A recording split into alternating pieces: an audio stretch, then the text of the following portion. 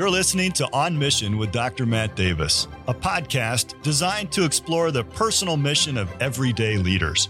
Hear from men and women who are making a difference in their corner of the world and discover what keeps them on mission. So, Dr. Davis, when did you come to Maranatha the first time? Well, my first trip to Maranatha was as a young child, and my dad is a graduate from 1973. And so growing up, Maranatha always held a special place in my heart. In fact, anytime, we had a rule in my family, anytime that you received a Maranatha paraphernalia gift, whether it was Christmas or birthday, and believe me, that was very frequent, you had to rise, the entire family rose and sang the school song. And so rise. Yeah, including the intro, dun, dun, dun, dun, dun, dun. I mean, we just did the whole deal. It was a very enthusiastic thing we celebrated. And so my family brought me here. I can remember the ivy-covered walls of Old Main, and most people only remember that from pictures, but I saw it live. And so Maranatha has always had a very special place in my heart. I graduated from Maranatha in 1996 with a degree in business management, really feeling that the Lord had called me into legal ministry before I even really knew what that was. And people would look at me funny and say, well, what is legal ministry? Those two words don't really go together. You know, that's kind of an oxymoron. And so I knew that that's what God wanted me to do really from my sophomore year of high school. And I felt very strongly about that and believed God was opening those doors. So Maranatha prepared me well for 3 years of law school, and then right directly out of law school, Dr. David Gibbs at the Christian Law Association hired me to be a staff attorney. And that was really my dream job at that point in my life. And it was just a great privilege to serve in that capacity. And we had the opportunity to serve pastors, Christian school administrators, and teachers, and just the best people in the world, people who were absolutely sold out for God and on fire to change the world, most of them involved in education and church ministry and evangelism and global missions. And what a privilege to be able to come alongside folks like that who were suffering persecution, not for doing anything wrong, but simply for practicing the biblical faith. And so for just under 10 years, my wife and I had the privilege to serve in that capacity until the Lord opened the door for us to come to Wisconsin. And I served with evangelist Mike Duffy in the founding of an organization, a ministry called Eternal Vision. And that was a great privilege in 2007 then to move up. We moved in February, which I'll just say as a side note, not the greatest time to move to Wisconsin. I'll be honest with you. We packed our moving truck in Florida in shorts and a t-shirt and then got in the van and drove up 27, I think, hours. Of course, the U-Haul doesn't go very fast. And so we traveled up here and literally couldn't make it into the state because of a blizzard that was going on. So we pulled off for one extra night in Bloomington Normal in Illinois. And God is just blessed. And it has been incredible to watch my family grow up here in this environment and have my same passion for what God is doing here on the campus of Maranatha Baptist University. So you said law is your profession, if you want to say it that way, but legal ministry, that hasn't stopped with you coming here. I've never had a secular legal job, and I've never wanted one. I just don't. God calls certain people into that, and that's fine, but that's not why I became a lawyer. My dad is a pastor, and he, from a very early age, really just instilled in me a love for ministry. And I wanted to serve the Lord with my whole life. I wanted to dedicate my life to the Lord many times. I can remember at Christian camp growing up. I think that's a pretty common experience, honestly, for Christian young people to dedicate their lives to the Lord, not necessarily knowing what the mode would be, but wanting to have a life of service, just 100% dedicated to the Lord, to something that matters, to something that is eternal, and that we can all stand before the Lord one day and hear, well done, thou good and faithful servant. God designs you to do something. I truly believe that. And if God designs you to do something, then that's the thing that's going to make you fulfilled and feel fulfilled, right? And I know that we don't make decisions based on feelings, but there's really no greater, more joyful place for a Christian to be than in the center of God's will, doing what he designed them to do. And so when you find that thing and you can do it in ministry, that's just an incredible joy. And so I've always been able to use those talents and opportunities and gifts and the experience that I've had, which is pretty unique. Everybody has unique experiences that prepare them for the next level, even though each next level was totally unanticipated, unsought after, and yet God provides and he opens the door. And it's then just unmistakable and unquestionable that that's what's going on. So I didn't move to Wisconsin to work at Maranatha. I love Maranatha. And I was glad to be in Watertown. And immediately I began to teach business law just as an adjunct professor. I used to say I put the junk in adjunct. I was trying to be the best I could be. But I look back, I've been teaching business law now for many, many years. And you get a little better at it after a while. And so that's been the case. But that was my only connection, really. And then the door opened after Dr. Marriott had become the president. He asked me to come on board and join the administration as the Director of Institutional Research and Effectiveness / Corporate Counsel. And I said, is that the longest title that anyone has at Maranatha? And they searched the record books and they discovered, yes, that is the longest title of anybody. I didn't know what IRE was, but the Lord opened the door and I said, we'll give it a shot. We'll see what we can do. And through that, I realized, it's interesting because God has put me right in the heart of strategic planning, of institutional effectiveness. And once again, those talents, abilities, experiences in life became extremely relevant in a way I had no idea they would be. And so as we began to grow into that role and learn what that was about and how we could help the institution, my love for Maranatha grew, but also my understanding of how it worked, to understand that it's incredibly complicated. And there are incredible challenges that you just have to be prepared for, or else they can kill your institution, honestly. And so over those years of sort of working on the ground level and down in the data, it gave me an appreciation and an understanding of how it all works. So there's a point to be very clear there. It's not just that Christian higher ed is complicated. No. Higher ed is complicated. Well, you add the Christian component and it's an extra level, but higher education in America is incredibly complex because you have competing sovereigns, right? You have multiple accountabilities. And so you have accreditation, you have state licensure and authorization for degree granting. You have all kinds of different sub-licensing issues because you have campus students and residents, and they live here, so they have to be protected and cared for and well-fed and insured and all of those different things. And so then you add on top of that the federal government and its financial expectations and its expectations for the administration of the institution. And there are a lot of competing sets of rules, and navigating all of that is kind of an art form. Right. And starting where you were in research and effectiveness, which is like, I don't know, the office that writes the systems portfolio. Right. That's a good place to start if you're going to end up being where you are. If you want to understand an institution, you get in on the data. You get to see not only what it does, but how it does it. And what I noticed real quick about Maranatha is that we don't have a huge endowment that we can rely upon. We are, like many institutions our size, tuition dependent in that way. We don't have an ancillary business that generates billions of dollars of revenue that it can feed back into the institution. What we have, what is our greatest asset, are our people. The men and women that God has sent to serve at Maranatha are the asset, so to speak, to put it that way. That is the greatest value point that Maranatha has. And what's great about that is the fact that when it comes to a college education, that's the most important ingredient. And so Maranatha excels in just the right place where students benefit the most.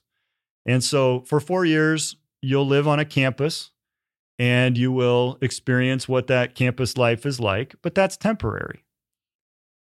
The identity and expertise of the faculty is permanent because they are building into your life a model. They are becoming the standard by which you will judge yourself the rest of your life. We'll have conversations in this podcast with people that were my own college mentors.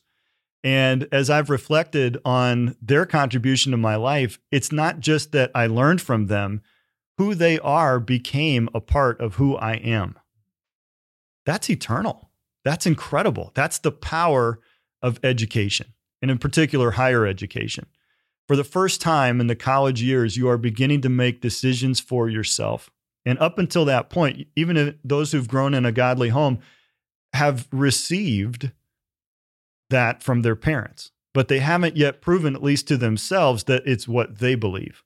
And so it's during the college years that those formative decisions are made. And it's so important that you be surrounded by people who are going to support and encourage good decision making, and that are going to build those values consistent with God's word, first and foremost, but also with the culture and the heritage that will honor the parents of our students and the pastors of those churches and their Christian school teachers and all of the influences that they've had in their life up to that point. So that's what Maranatha is about. That's why I'm excited about it. That's why I love the institution so much. And it's been interesting. So from IRE director, then after a year and a half or so, Dr. Marriott and I talked, and he asked me to take the role of executive vice president, which was something that didn't exist in the institution at that time. And I said, well, what is that? And again, I took a job that we had to kind of create, and it took a process of several years to implement that and to figure all of that out. I became the accreditation liaison officer for the institution and learned even more about the Higher Learning Commission and how those things operate. Then when Dr. Marriott was diagnosed with cancer, we began to talk more seriously about transitions and the future for leadership. And through that process and through the Board of Trustees being very integrally involved in that, I was asked to assume my current role as chief executive. And nothing changed really too drastically internally.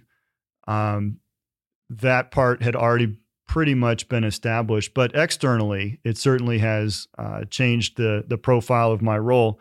And so why have a podcast like this? What is the point? I mean, don't I have other things that I should probably be spending time with? Is this just a hobby or something? No. To me, this is vitally important that we have an opportunity, a platform to showcase what God is doing. This platform in this podcast is not about me. It's not about you as the co-host. Absolutely. It's not about any of us individually. It's about showcasing what God is doing. And God works through people. Absolutely. Not through vehicles, not through stuff. His creation speaks of him, absolutely. But God's work in this world is done through people in the local church working and serving faithfully.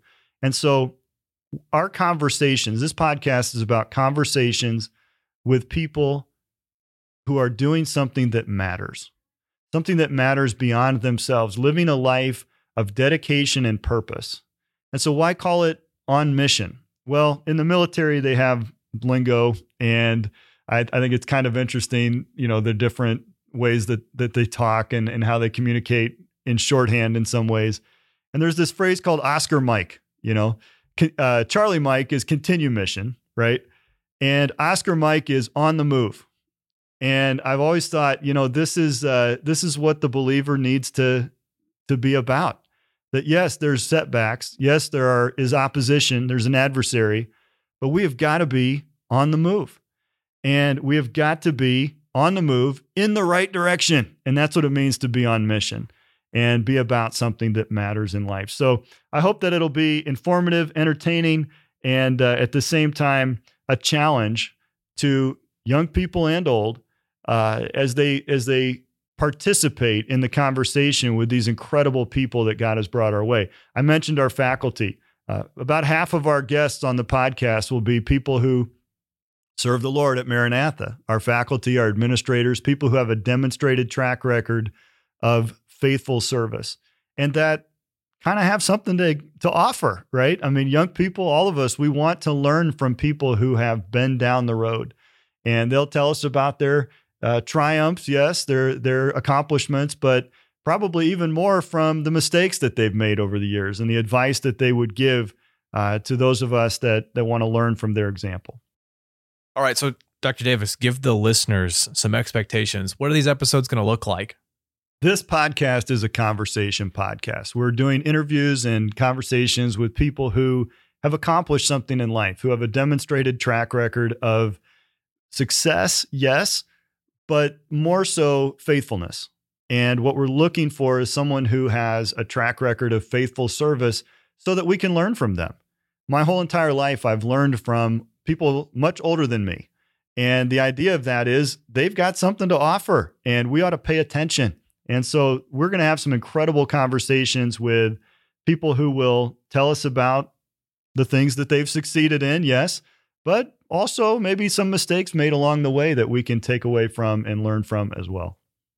So in each episode, we'll have 2 speakers, we'll have interviews, and we'll have a break. We'll do some explanation in between. We also want to give you some opportunities as listeners to understand what's going on around here on campus. Absolutely. We have new programs, we have new faculty members at times, and this is just another avenue for you to get to know who we are. And I think one of the most important aspects of having these interviews is to get to know what campus life is about. Absolutely. I love the podcast format because of its flexibility. And it gives us the opportunity to interview people who happen to be on campus for one thing or another, or as we're traveling, we'll be able to have these conversations along and on the road. And it's authentic. You'll hear background noises. We're on a campus. I mean, there's life going on, whether it's a choir or, some knucklehead college students in the hallway. Making noises and faces at us. We have fun. It's sad around here in the summer. It's quiet and beautiful and pristine, but that's no fun, I know it's the worst time of year for them to be gone because it's the most beautiful time of Wisconsin. We don't have to talk about that. But, it is the podcast format gives us the opportunity to have a conversation and see it all the way through.